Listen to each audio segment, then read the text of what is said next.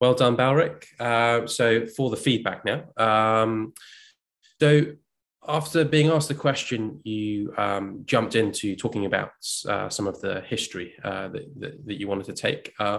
One thing that I think would be a good idea is to start off by stating, because if you were seeing someone in an outpatient clinic with chest pain, just making sure they're safe and stable.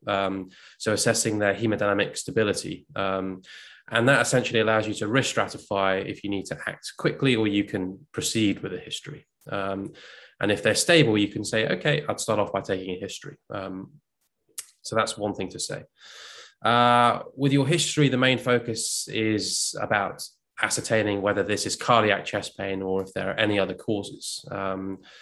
And so what you did well is you did well at trying to kind of discriminate that, thinking about other causes and not being shoehorned into thinking this is just cardiac, which is often a trap people fall into in a cardiology interview.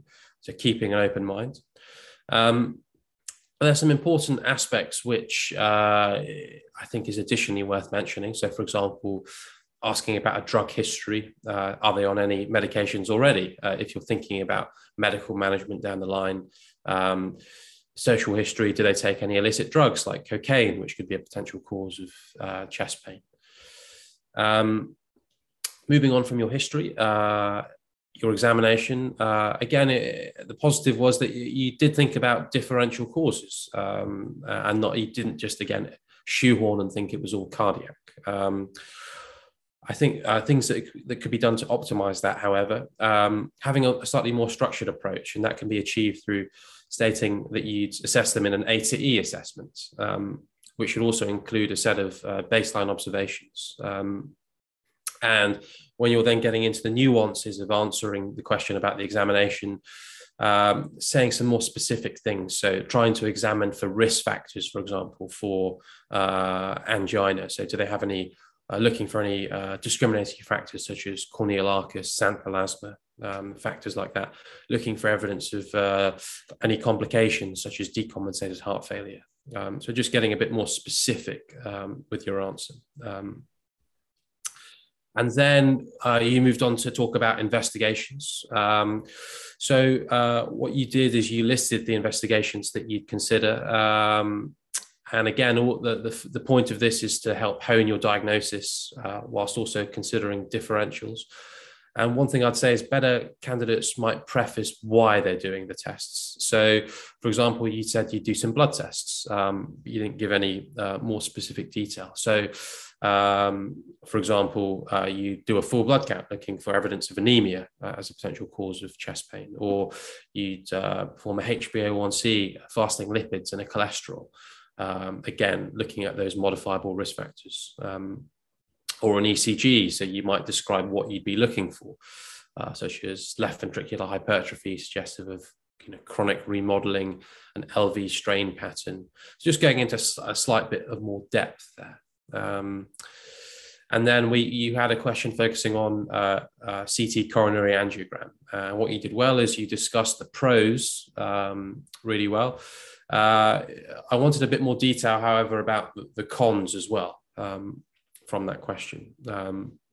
So when you might not do it, for example, if they're tachycardic, they're in atrial fibrillation, and so it'll be difficult to gate this scan, or they have a history of known coronary artery disease where the test would be less specific. So that's something to enhance that aspect. And then the question then went on to talk about functional tests. So what I liked is that you recognized your limits and you said, I'd get advice from the consultant because the care of the patient is the first concern. And this is all about being very patient-centered. But again, what I wanted from you was a better understanding of the pros and cons of each test.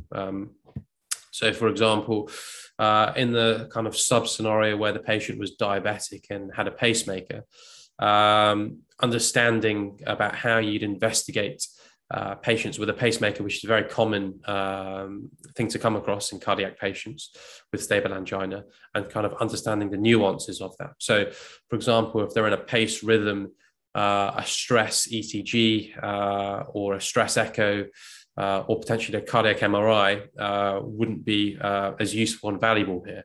And so in this case, a myocardial perfusion scan would be potentially a more optimal test and conveying that knowledge essentially. And then we moved on to treatments, and you kind of were quite gung-ho and went straight into the medical treatment, but you did miss out. So what I'd recommend is structuring your answer a bit more. So talking about the conservative, medical, and kind of surgical / interventional aspects. So you missed out the conservative aspect, which potentially, well, arguably is the most important aspect of treating a patient with angina.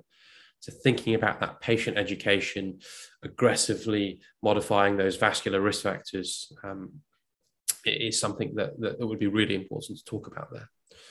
And then we went on to talk about the patient feeling dizzy after starting the beta blocker.